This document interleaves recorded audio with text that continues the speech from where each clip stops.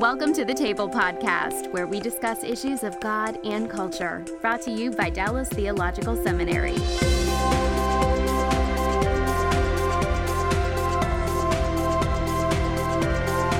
Welcome to the Table, where we discuss issues of God and culture. I'm Mikel Del Rosario, Cultural Engagement Manager at the Hendrick Center, and our topic today is the birth of Jesus, and specifically talking about the Old Testament passages that are used in the book of Matthew, where we read about the birth of Jesus. I have three guests in studio today. First guest is Dr. David Lowery. David Lowery teaches New Testament at Dallas Theological Seminary. And second guest is Dr. Gordon Johnston, who teaches Old Testament here. And Dr. Daryl Bach, who's normally driving this podcast, but is one of our expert guests today. I'm riding the wave with you today. And Daryl is the Executive Director of Cultural Engagement at the Hendrick Center and Senior Research Professor of New Testament at DTS. Welcome, Daryl. Oh, pleasure to be here. Welcome, Gordon. Thank you. And welcome, David. Thank you. We have a good panel here. We have a good 5 things we want to talk about in terms of 5 key passages in the book of Matthew that talk about the birth of Jesus and use little parts of the Old Testament. And we want to approach the conversation this way. When it's a Christmas service, there are people in the pew who are reading along. The pastor is giving a message, and they read these passages, and it says, here's what the prophet says in the Old Testament. Sometimes people will say, where's that come from? What prophet? Or maybe they have a footnote in their Bible and they say, okay, well, I'm going to go there. And they want to figure out how does this relate to what Matthew is doing. And then for pastors as well, as they're preparing their messages, what the significance is of these things that they can bring out. So we'll talk about Matthew 1. There's one passage in there, and then there's 4 passages in Matthew 2 that we'll discuss. So let's just dive right in. We'll take a look at the first passage, and I'm going to read these passages because, as we've learned before, nothing beats looking at the text, right? Mm-hmm. Nothing and nothing at all. That's right. So let's take a look at the first one. This is in Matthew 1, talking about the birth of Jesus. I'm going to read from verse 18 on to 23, and we're going to key in on that last part, 22 and 23. So Matthew 1:18 starts out like this. Now the birth of Jesus Christ took place in this way. When his mother Mary had been betrothed to Joseph, before they came together, she was found to be with child from the Holy Spirit. And her husband Joseph, being a just man and unwilling to put her to shame, resolved to divorce her quietly. But as he considered these things, behold, an angel of the Lord appeared to him in a dream, saying, Joseph, son of David, do not fear to take Mary as your wife, for that which is conceived in her is from the Holy Spirit. She will bear a son, and you shall call his name Jesus, for he will save his people from their sins. All this took place to fulfill what the Lord had spoken by the prophet. And then we have verse 23, which is a quotation. It says, Behold, the virgin shall conceive and bear a son, and they shall call his name Emmanuel, which means God with us. Now, sometimes people will notice there's a footnote in their Bible, and they'll say there's a footnote. It says this refers to Isaiah 7:14. But, Gordon, when we take a look at this, say you flip back to Isaiah, and you're thinking about how did Isaiah's audience hear this language of virgin and Emmanuel? What's the backstory here? Sure. And it's an important passage because if we are going from Matthew back to Isaiah 7, there may be some surprises where somebody might assume that this was a crystal clear, direct prophecy of the virgin birth of the Messiah. But when you look at the context, it's King Ahaz, 735 BC. He's being besieged. Jerusalem's being besieged by 2 enemies, the Arameans and the Israelites to the north. And Isaiah the prophet shows up and says, don't be afraid because these 2 countries that are your 2 enemies, they're going to be wiped off the scene within the next generation or so. And he says as a sign for that, to confirm that you'll be safe, God's going to give you a confirming sign. And typically the word sign would be, this would be fulfilled before that. So that the expectation would be that whatever the sign is going to be would be fulfilled before the end of the next generation. And he says the sign is going to be that an Alma is pregnant and about to give birth, and she, and actually the Hebrew could be understood in terms of you, in the Septuagint even translate that way, you, young woman, will call his name Emmanuel. So, and then it says, and then after he's born, he's going to eat curds and honey, so he knows to choose the good and not the evil. And before he knows good and evil, the 2 kings that you fear are going to be wiped away, and then the king of Assyria is going to come upon the land. And that likely happened in 701 BC with Sennacherib. So these events happen Samaria gets destroyed in 722, Damascus 732, Sennacherib 701. So we're talking about the 8th century. And in the context, we're probably talking about, Isaiah's probably addressing, or at least referring to a woman, a young woman, an Alma. The Hebrew word Alma is young woman. Betula, a different word, was a technical term for virgin, and he doesn't use that. So there's a young woman. The Hebrew could be read easily that this young woman is already pregnant and about to give birth. And so we'd expect that this would be fulfilled in near view. In Isaiah chapter 8, there's a parallel passage that appears to be a parallel description of Isaiah's own son. So in the near context, this is probably fulfilled historically. Now, there's a broader context in Isaiah 9 that there's a Davidic king to come who's going to be born. And it's remarkable that Matthew doesn't quote that passage, but Isaiah 7. And it's interesting, this probably would not have been a text that would have been in the first century somebody would have been necessarily going to messianically. The Isaiah 7 was, it appears people understood this as being fulfilled in the 8th century. Okay. And was never really one of the inventories on the inventory list for future messianic prophecies to be fulfilled. So I think the best way to understand this is that Matthew is seeing some kind of typological escalation, that when this child was born in the 8th century, it was a sign that God was there to protect and provide and deliver his people. But then how much more in the first century with Jesus, the ultimate son. And David might want to talk about the Parthenos. The Septuagint translated the Hebrew word Alma, Hebrew Alma, young woman. The Greek Septuagint translated Parthenos, that at the time meant young woman. It could be used of a virgin, but technically meant young woman. But by the time you come to the first century, it starts being used more and more a virgin. And so it's there under the providence of God for Matthew to seize upon. And Matthew's not getting the virgin birth because Isaiah 7:14 was direct prophecy. He's getting the virgin birth because he knows there was a virgin birth. And under the providence of God, the wording, the language here, the theology, it's all there for Matthew to bring out these parallels and to escalate it and see that God's doing an even greater work now today. So the word in the Old Testament for young woman here is a more general term. It's a more general term than virgin. Yeah, it can be used in reference to virgin, but it technically didn't mean virgin, and she's already pregnant. And so if most people thought the fulfillment happened already, they weren't waiting around for, let's see if somebody is born of a virgin, they might be the Messiah, right? No one was thinking that. David, let's think about how in Matthew's context he used this. Why would Matthew go to this, and what would be significant for his audience? I think there are a couple of correspondences in this passage that Matthew is interested in. One, as Gordon brought up, is the statement about the birth of this child from a virgin. But there's also the historical correspondence related to the time of Ahaz, the troubles, and now the time of troubles associated with Herod, the king. And the confidence, the idea of God's presence, which is brought out then with the idea of the name Emmanuel, God with us, a word of assurance then that the purposes of God are being accomplished, and despite the troubling times and the apparent difficulties associated with what we'll see as the life of Jesus, God's purposes are going to be accomplished, and he is with his people, particularly, as Gordon said, escalation in the person of Jesus. His presence is manifested. So it's both a word of assurance, a word of fulfillment, but a reminder that the purposes of God are going to be achieved, and Jesus is going to be the focal point of what God is going to do in terms of his presence with his people. This is one of those cases where we don't want to narrow what we mean by fulfillment. I mean, Daryl might be the one who want to talk about that because there's something interesting going on with that fulfillment language. Yeah, unpack that a little bit. How do we see fulfillment working here? Well, this is, as Gordon has mentioned, it's a typological prophetic text, which means that an event in the short term mirrors something coming later, and often the mirroring event that comes down the road is a more escalated or more amazing kind of fulfillment of the pattern. And that's what I think we have here. We have a woman who's announced to give birth to a sign child. Jesus is going to be a sign child, believe me. He means God with us. And so we have this sign child that shows that the program of God is moving ahead.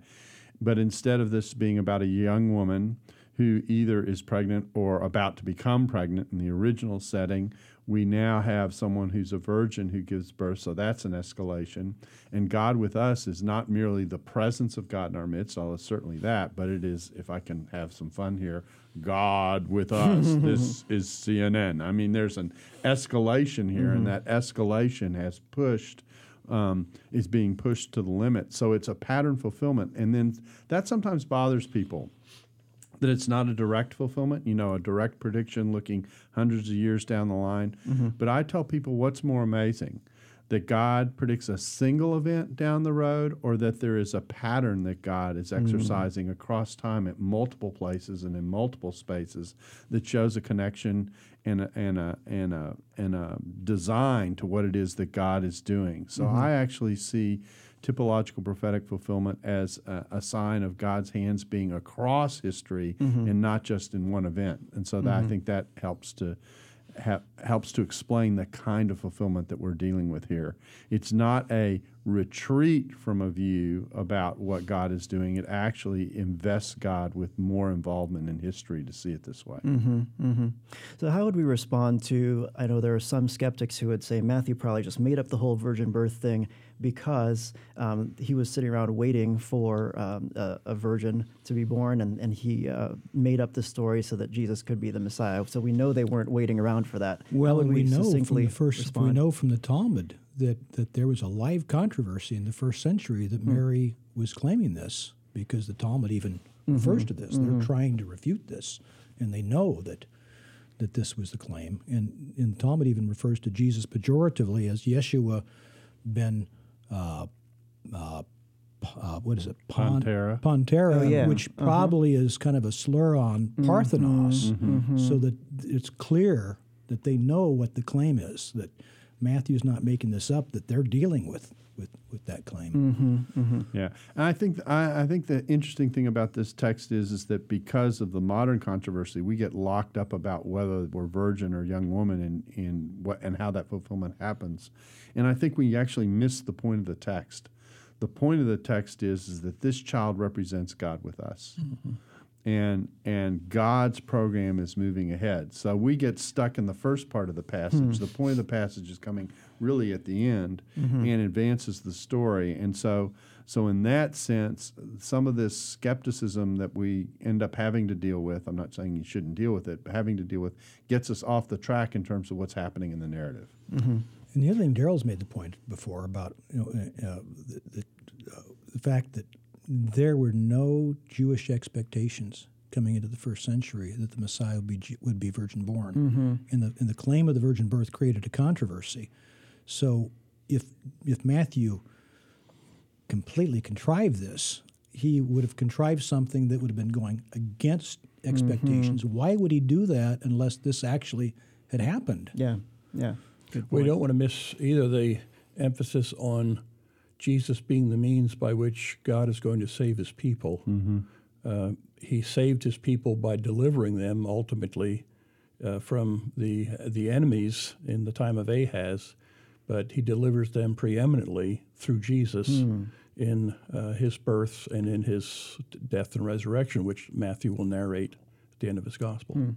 I think we're going to see this kind of pattern fulfillment showing up more and more as we progress through this narrative. It's the most common way that the Old Testament is used in the New, and it's also the most underappreciated.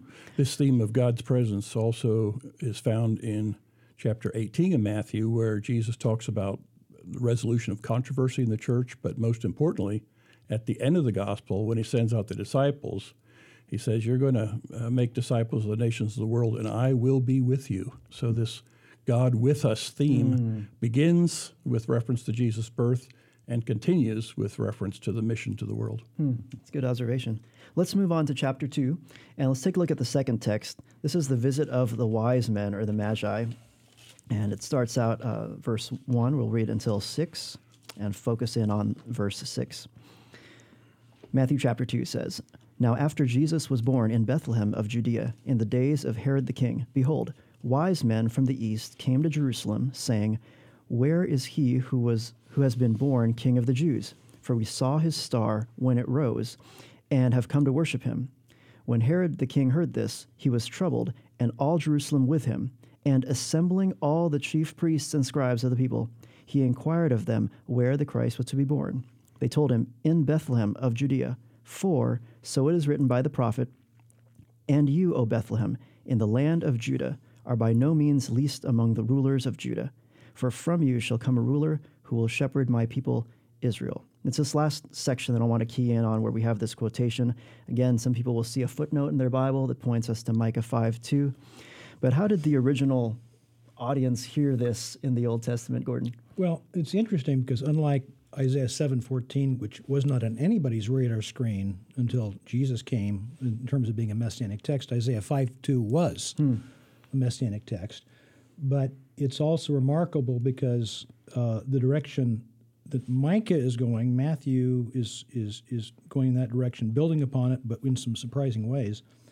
In the context of Micah 5, you've got Jerusalem is under siege by the Assyrians. Micah also announces that eventually Jerusalem is going to be taken into exile by the Babylonians, so 701 B.C., 586 B.C. But in the future, Jerusalem is going to be restored by a coming David, a new David, a greater David, who's going to come out of the veritable roots where David came from with Bethlehem. Book of Ruth takes us all the way back to Bethlehem with Naomi and Ruth and Boaz leading to David. In the context, though, this ruler that's coming out that Micah is anticipating is that he's going to end up defeating the enemies of the people of God. And Isaiah describes it as if the next time Assyria tries to besiege us, we're going to chase them back and we're going to besiege them, and the enemies of God are going to be defeated. And so Micah is picturing him in terms of this mighty ruler and military warrior who's going to defeat the enemy, because that was at the time. When Matthew cites this, he's not got a military conqueror in mind, but rather the one that ultimately will defeat sin and the victory over sin, which ultimately is the reason why there's trouble in the world. And Matthew tags Micah 5 with not who'll be the ruler, but as the shepherd, and he picks up on 2 Samuel 7, where he says, David, you used to be a shepherd. I took you out from the pastures as a shepherd, and I made you a shepherd over my people. So he's picturing in terms of where David had these obscure beginnings and was a shepherd. So he's blending ruler with shepherd imagery, and if you will, almost suggesting that that this Messiah, Jesus, is going to have this shepherd role first before he comes in terms of the mighty conqueror. But it's got typological escalation as well, and you've got second Exodus imagery with the Messiah, so it's really a remarkable, profound passage. Okay, so this was something that was seen as a messianic text. People were waiting for the Messiah to fulfill this. But they're really, from the context, they're set up that he's going to be this military conqueror who's going to defeat the Assyrians and defeat the Babylonians, and he is the defeater, but it's not military. It's something more profound. Yeah. Well, David, if people were waiting around for this messianic prophecy to be fulfilled, why did Herod have to call the chief priests and the teachers of the law? Why do you have to call them? Yeah, I think it's an interesting contrast going on in this passage between the question the wise men bring, which is they are responding to natural revelation. They think there's a king born. Where is this king? And then Herod calls his scribes to say, what do we know about this? And they quote this passage from, as Gordon said, Micah 5:1 and 2 Samuel 5:2, concerning the one who's going to shepherd the people of Israel. So Herod wants to know what's going on with regard to this possible king being born, asks for information about it, receives special revelation.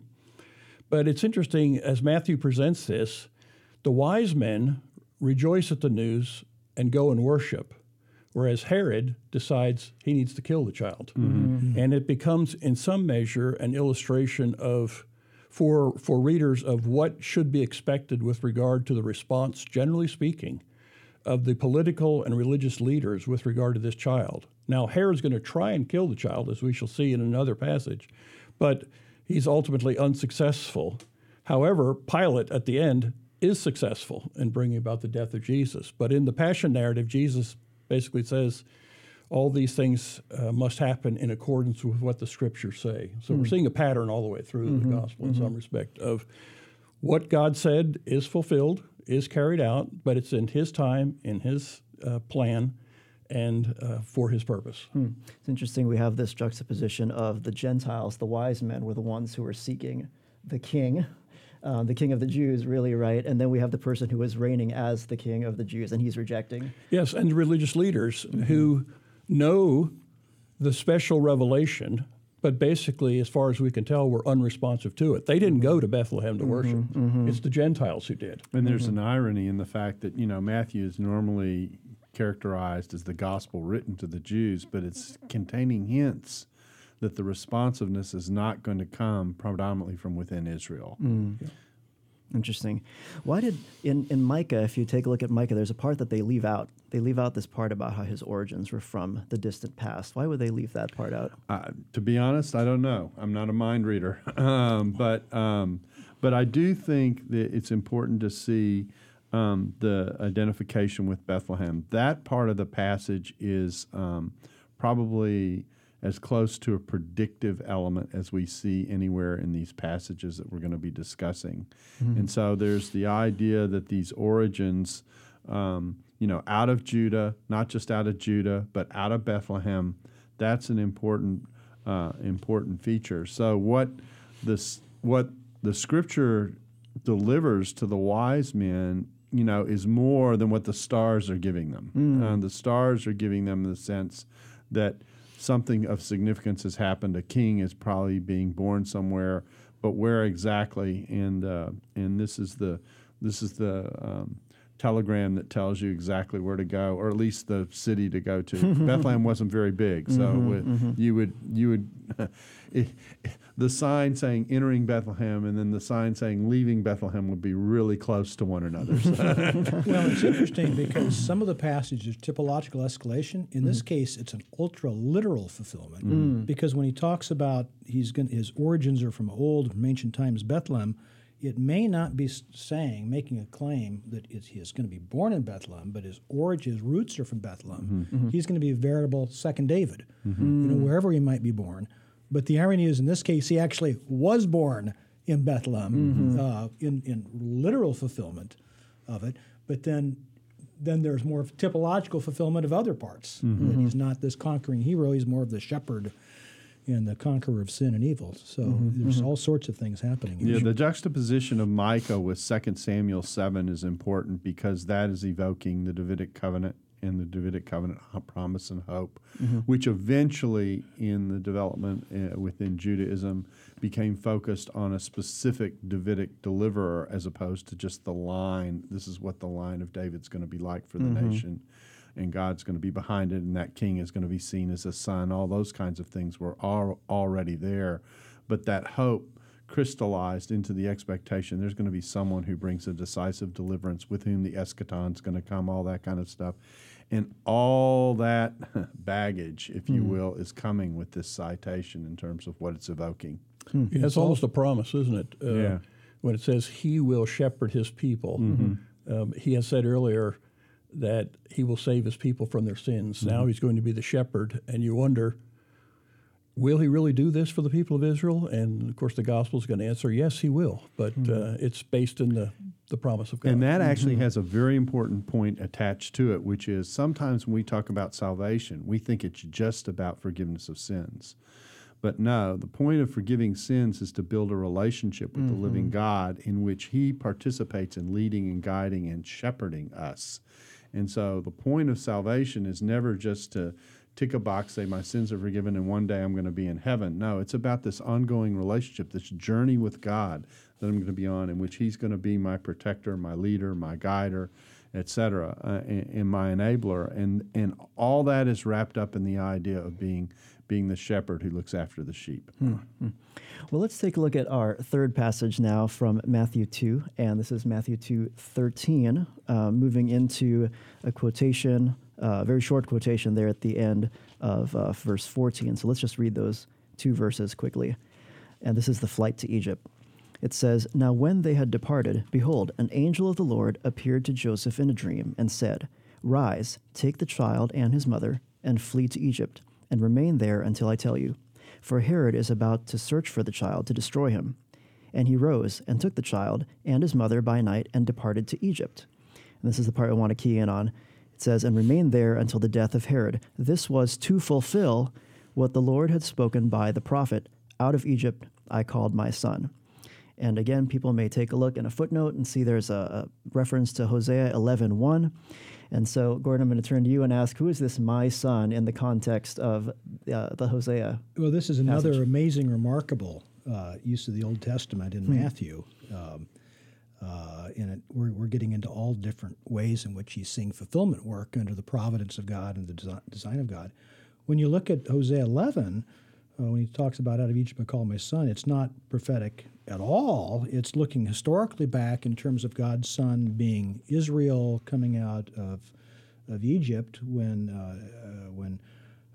as his collective son, and he's describing Israel collectively as a son in the Exodus. And it goes on and says, "When Israel was a child, I loved him. Out of Egypt I called my son. The more they called, the more they went away from me. They sacrificed to the Baals, yet I was the one who taught Ephraim to walk." So it's clear in the context that the son here was Israel, who was a disobedient son. He called Israel to be a covenant-keeping people. They weren't. And then he ends up going down to verse 5. He says they're going to go back to Egypt. They're going to go back to Assyria. I'm going to reverse the Exodus. And Hosea ends up predicting a second Exodus, and eventually chapter 3 talks about a new David who's going to be part of that second Exodus. So it's really clearly Matthew is doing some things in terms of he's seeing a pattern again, that at one point his people were in Egypt and God brought them out in the first Exodus. The first Exodus is going to have to be reversed because his people violated this, but Hosea also has a second Exodus imagery, and in chapter 3 he's got a Davidic figure there. So I think Matthew is looking at Hosea holistically and sees this whole thing, and he sees patterns in terms of the Holy Family being warned to go down to Egypt, and that's where Matthew's quoting him, that he's going down. He sent them down to Egypt so he can bring them back out. And when he brings them back out, it's not Israel collectively; it's the ideal Israel. It's the ultimate Israel, Jesus, who's now going to inaugurate the second Exodus and be as the second Davidic king. So it's a remarkable passage. David, how do you see this being used by Matthew? Why is Matthew pulling this in and linking it with Jesus? Well, it's another passage, as Gordon said, with correspondences. It is a statement, as Gordon said, but it does fit the circumstance and situation of Joseph responding in obedience to what the angel told him, take your family to Egypt. And then it reflects also the fact that he's called, because the angel comes back and says, okay, now it's time to go. So Joseph responds again to the revelation that he's given. Jesus is in Egypt. He is the son, preeminent son, as Gordon said. And all of the passage fits the circumstance of Jesus being in Egypt for a short period of time and then being brought back into the land. So it's a correspondence on several different levels that works here. Okay. But again, with this escalation and typological, which is all part of how the Old Testament is even viewing. The future is going to be recalibrating the past, but greater. In this context, it's again a reminder of God's preservation of Jesus until it's God's time for him to be the sacrifice for sins. Herod wanted to kill him, but he wasn't able to do so because it wasn't God's time yet. Gerald, how did this fit into messianic expectation in the Second Temple period, this idea of coming out of Egypt? Well, I don't know if this text is necessarily a prominent messianic text, but what it is a reinvoking of the fact that salvation is showing up. You call someone out, you called the nation out of Egypt because you were forming the people of Israel and you were in the process of taking them to the land. So the book of Exodus is all about. And so what we see here is the preparation for the formation of a ministry that's going to deliver the people in this with this eschatological expectation, which Hosea has tipped his hand to in a bigger sense. You know, sometimes what's going on in these texts is we're citing a verse, but the verse is aware of the bigger story of what's going on from the place from which it is cited. And because it activates the entire context. Exactly right. And so there's this expectation of deliverance, ultimately God's faithfulness to his nation in delivering them, etc., that's in play here. So again, you get a mirroring or a correspondence or a typology, or there are lots of ways to talk about it, a pattern. There are probably 4 different ways to say the same thing. And in the pattern, you get the realization. And what's interesting about this one, what some people comment on, is that the placement of this is actually pretty interesting because it's placed as Jesus is sent to Egypt, and then the extraction from Egypt, if you will, comes after the citation, as opposed to the way many of the other citations work, where you get the layout of what's going on, and then you get the citation following it in a description of kind of commentary. So this is almost anticipatory of where the narrative is going to go, because it's anticipatory of what the story of Jesus is from the standpoint of his birth. You know, this is the start of what is going to be a saga of deliverance on behalf of God's people. And it's another example in which the events have happened. I mean, God sovereignly orchestrated the events to send Jesus and the family down to Egypt, understandably, because God is in charge of history and he's setting up these events to create those correspondences. So Matthew's not just doing this literarily. He sees the events and he sees the patterns of what God actually was doing in history. And then when they look back on the Exodus from Egypt, that was a great example of God's faithfulness. And then now we have this almost a parallel to, here's a great example of God's faithfulness And preservation. Well. You know, that 10th plague was pretty devastating and reached a lot of firstborn. And yet the firstborn of those who participated in the Passover were preserved because they were in connection with what it is that God was doing. And the Exodus from Egypt was a great thing, but the incarnation in Jesus and salvation of humanity is an even greater thing. This is the first time, I think, in Matthew's Gospel, too, that Jesus is referred to as my son by God. The next time will be the baptism when he formally begins his ministry. So. And 2 Samuel 7, Davidic king was called my son. So you've got the link between Israel, my son, Davidic king, my son. Wow, it's amazing. Let's take a look at the third snippet 4th, here now. Oh, yeah, that's right. 4. Thank you. And this is why they had to leave, right? Because Herod killed these children, as some people call the slaying of the holy innocents. Let's go to 16. Then Herod, when he saw that he had been tricked by the wise men, became furious, and he sent and killed all the male children in Bethlehem. And in all that region there were 2-year-old in all that region who were 2 years old or under, according to the time that he had ascertained from the wise men. Then was fulfilled what was spoken by the prophet Jeremiah. And here's verse 18, a quotation. A voice was heard in Ramah, weeping and loud lamentation, Rachel weeping for her children. She refused to be comforted because they are no more. So Gordon, context in Jeremiah, what's going on here? So again, we go back to the context in Jeremiah 31:15, and this is a wonderful example because we've been talking about pattern fulfillment and typological fulfillment. Jeremiah himself is talking typologically here himself. So what Matthew is going to do, a typological working of this, Jeremiah himself is doing it. So what's happening in Jeremiah 29 to 31 is that Jeremiah is dealing with the reality of the exile.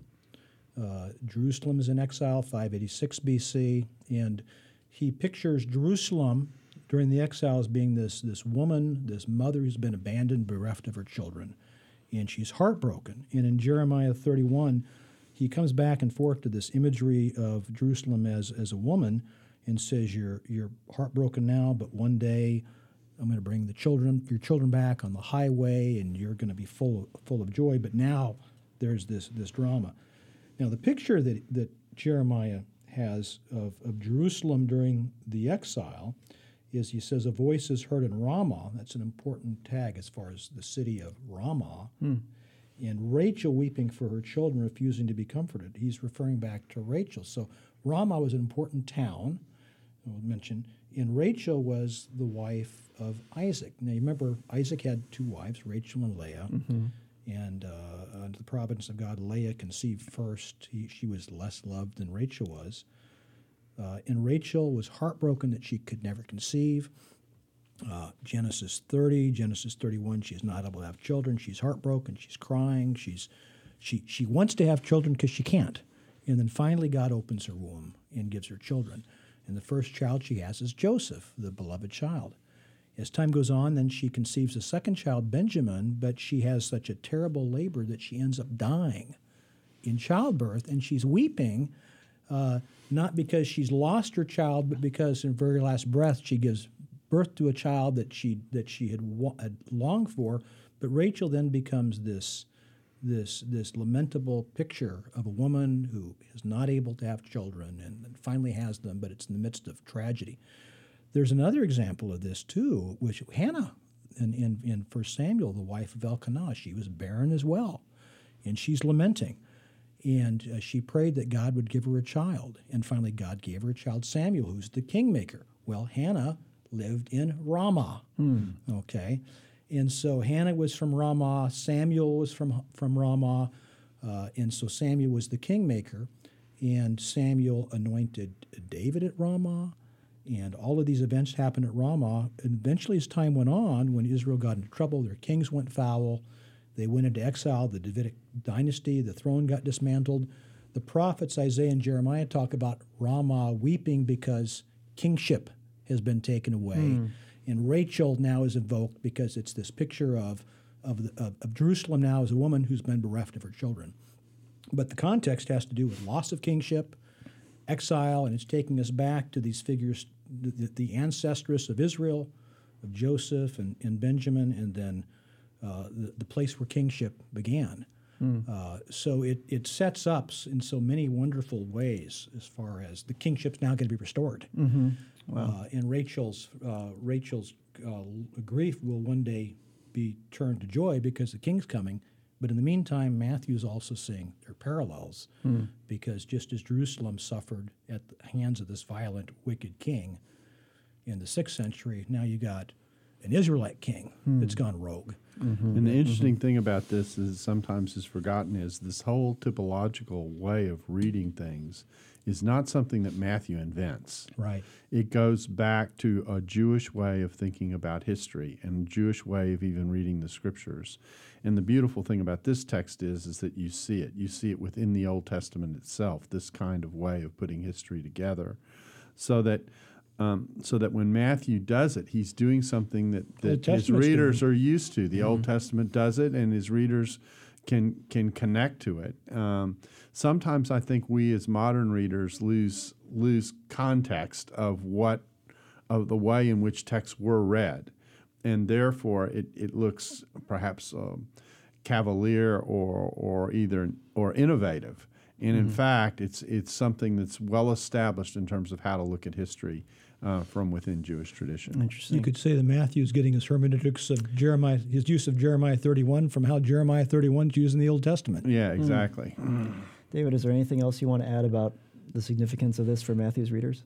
Well, for Jeremiah, he's reflecting on Rachel's loss, probably in connection with the Assyrians carrying off the 10 northern tribes, and Manasseh and Ephraim, her grandchildren, were tribes in that area. But he's also, from Jeremiah, I wonder if he's evoking Jeremiah's also a word of hope. Yes, bad times are coming to Israel because he's predicting the Babylonian captivity, which is coming soon, but he also includes the promise of the new covenant in Jeremiah, so that God, again, has not forgotten his people. They will experience times of real trial and difficulty, and Matthew will narrate that as well when he talks about Jesus' prediction about the destruction of Jerusalem, which comes later, that the people of Israel may be facing a time of real trial and suffering and lamentation, but there is a promise bound up in the work that this child is going to bring about. And there might Savior. even be a little bit of an overhang in the fact that when Matthew is writing his gospel and things don't look necessarily quite so rosy for the new community,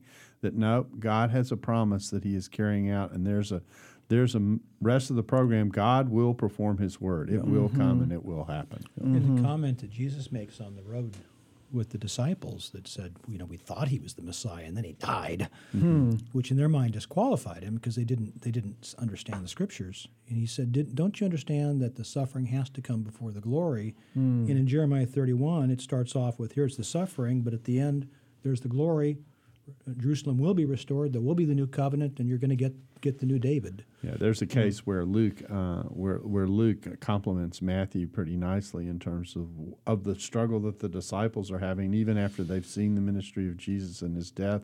They've heard the prediction, etc., but they don't quite get it. They don't quite get it till that tomb goes empty, and all of a sudden, the lights go on, and they realize God is really doing this, and he does it in very surprising, unexpected ways. Yes, for the start out with the virgin birth, surprising, unexpected thing. That's right. And all of these, now Jesus is coming out of Egypt. How could that be orchestrated, right? Well, God has his hand all over this thing. Let's take a look at the very last passage now, and this is the return to Nazareth. They're coming back, verse 19 through the end. We'll just key in on the last part here in verse 23. But it starts out like this, verse 19. But when Herod died, behold, an angel of the Lord appeared in a dream to Joseph in Egypt, saying, Rise, take the child and his mother, and go to the land of Israel, for those who sought the child's life are dead. And he rose and took the child and his mother, and went to the land of Israel. And when he heard that Archelaus was reigning over Judea in place of his father Herod, he was afraid to go there, and being warned in a dream, he withdrew to the district of Galilee. And he went and lived in a city called Nazareth, so that what was spoken by the prophets might be fulfilled, that he would be called a Nazarene. So he would be called a Nazarene, what was spoken by the prophets. Gordon, what's the reference here, these prophets?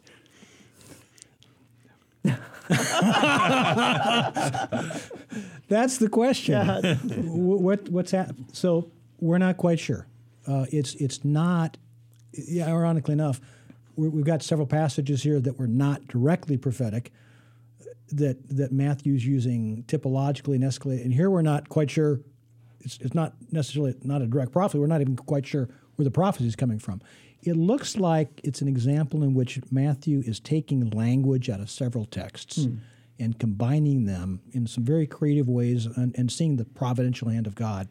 And I think at this table, we've got probably 5 different views among the 4 of us as far as what's happening. My gut feeling is, and a number of people are going to suggest, that Matthew's using language out of Isaiah 9:1 and language out of Judges 13:5. In Isaiah 9:1, we're told, 11:1, this is about the new David. A shoot will come up from the stump of Jesse. From his roots, a branch will bear fruit. And then it goes on to talk about this future David. Well, the term for the branch is the Hebrew word netzer for branch, and netzer in Hebrew sounds like the word for Nazarene. In Isaiah 11, so it's a wordplay. It's a wordplay. That's the most common way to think to read this passage. Yeah. In Isaiah 11, it's clearly messianic, and it's a picture of the future David who's associated with the second Exodus, so he's in the remote future, and he's this ideal Davidic king. And it's remarkable. I would have thought that Matthew would quote this directly, but instead there's a wordplay there, and it makes me wonder as if he's saying, yes, Jesus is this Isaiah 11:1-6 king, but there's some other things going on. The fulfillment is not going to be exactly the way that you expect. He's a netzer, but in a different sense. And then also, it looks like there's language drawn from Judges 13:5, which is announcement of the birth of Samson. And I don't think any of us would take that in terms of thinking there was directly messianic. But it's interesting, the language in Judges 13:5, Isaiah 7:14 evokes that kind of language.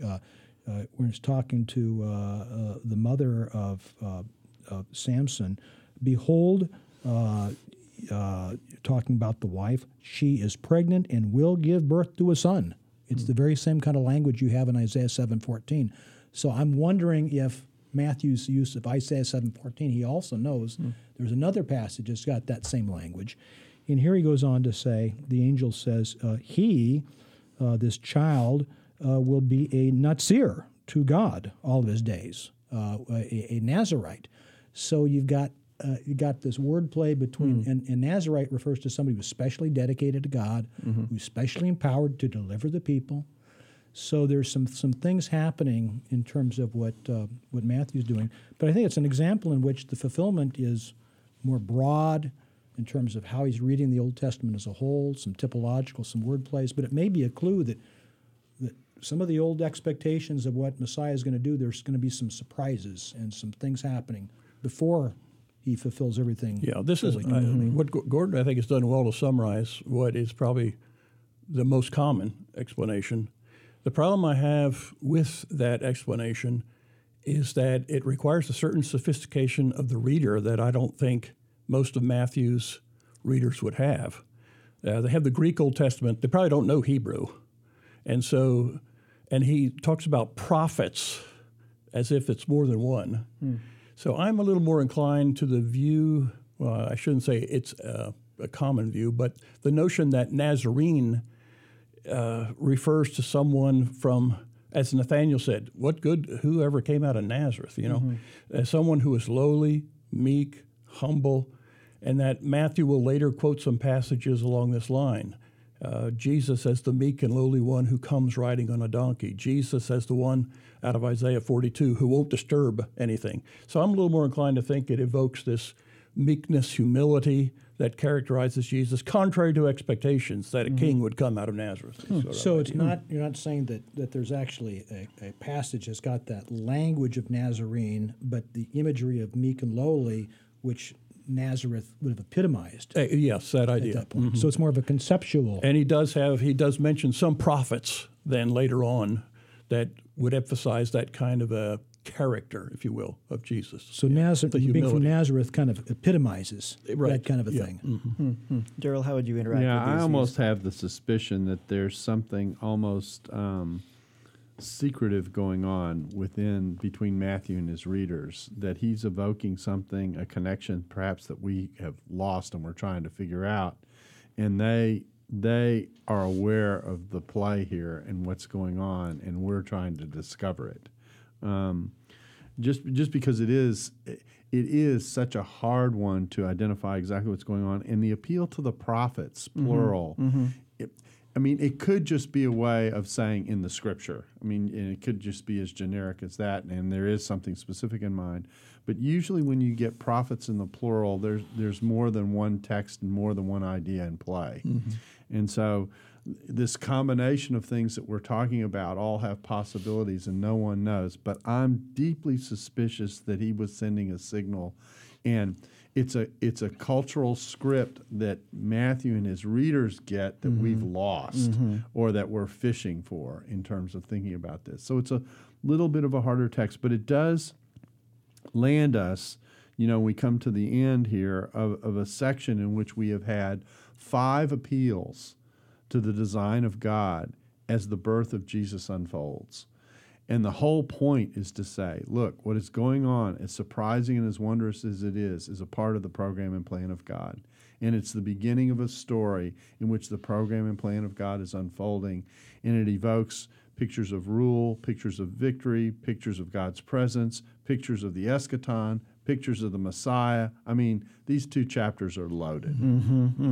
So if we think about the main themes that are coming out of this, we see prophecy, fulfillment, God's faithfulness, his faithfulness to his promises and to Israel, and preservation. What would you say, just as to encapsulate one main thing that a reader could take away from these passages we've looked at, a pastor could just make sure that he brings out the significance of during a Christmas message, perhaps? What would that be? I think it'd be that God has been at work for centuries ahead of time in his design of history, of what he's been doing through his people, in his design of the very language and fabric of Scripture, and that you've got the Old Covenant prophets are predicting new covenant glories, but the fulfillments, if you will, are suggesting that that the new covenant fulfillments dwarf old covenant expectations. That Matthew's using old covenant texts, but the fulfillment is even greater. It's not just that it matches; it's even greater and grander than anybody had in mind, and that's why it was so surprising, because Jesus is pushing the boundaries and going above and beyond, because God's plan is even greater than any of us could imagine. I think Jesus even said the same thing. He says, I'm trying to talk to you about earthly things, and you don't understand. How can I talk to you about heavenly things? And, they're asking a question, whose wife will she be? And he says, you don't understand the power of the resurrection. How can I even begin to describe it for you? And I think author of Hebrews is doing the same thing, is that the fulfillments are so much greater and so much grander. So the kind of things that Matthew's doing, I don't undermine what he's doing. It actually points to the fact that God's going above and beyond what anybody even had David, in mind. Main takeaway? I think it's the idea that God does things in unexpected ways, ways that we would not imagine. We would be like the Magi and think a king is going to be born in a capital in Jerusalem. But the events of Jesus' life don't seem to correspond to the way in which we think a royal child should be born and have to grow up. But here he is, this meek and lowly one who comes to be the Savior of the world. Daryl? And then I think, we tend to view Christmas by looking back and thinking about, well, this is what happened, and we put it all in the past. But this career actually envelopes the audience that you're preaching to. There is what God has done, and then there's what still he is going to do through Jesus. And this is the beginning of the story. And sometimes we lose the fact that we are caught up in the same drama. We forget that. And so we look back on it as history. Well, it's actually, to those who are believers, it's our story too. And the promises that God has kept are an assurance that there are other promises that God will keep, and that this design extends beyond us and wraps around us and hugs us in his grace. And that is, I think, another part of this story, that the incarnation drives to the cross and to the ascension, and then eventually to the return and to the vindication of God's people and the reestablishment of God's presence on the earth. God is with us, and he is with us always. Amen. That's good news of great joy for all the people. Thank you, Daryl, for being with us. Thank you, Gordon. And thank you, David, for being with us. And thank you so much for joining us on the Table podcast today. Please stay with us next week, where we discuss issues of God and culture. Thanks for listening to the Table Podcast. For more podcasts like this one, visit dts.edu/the table. Dallas Theological Seminary. Teach truth, love well.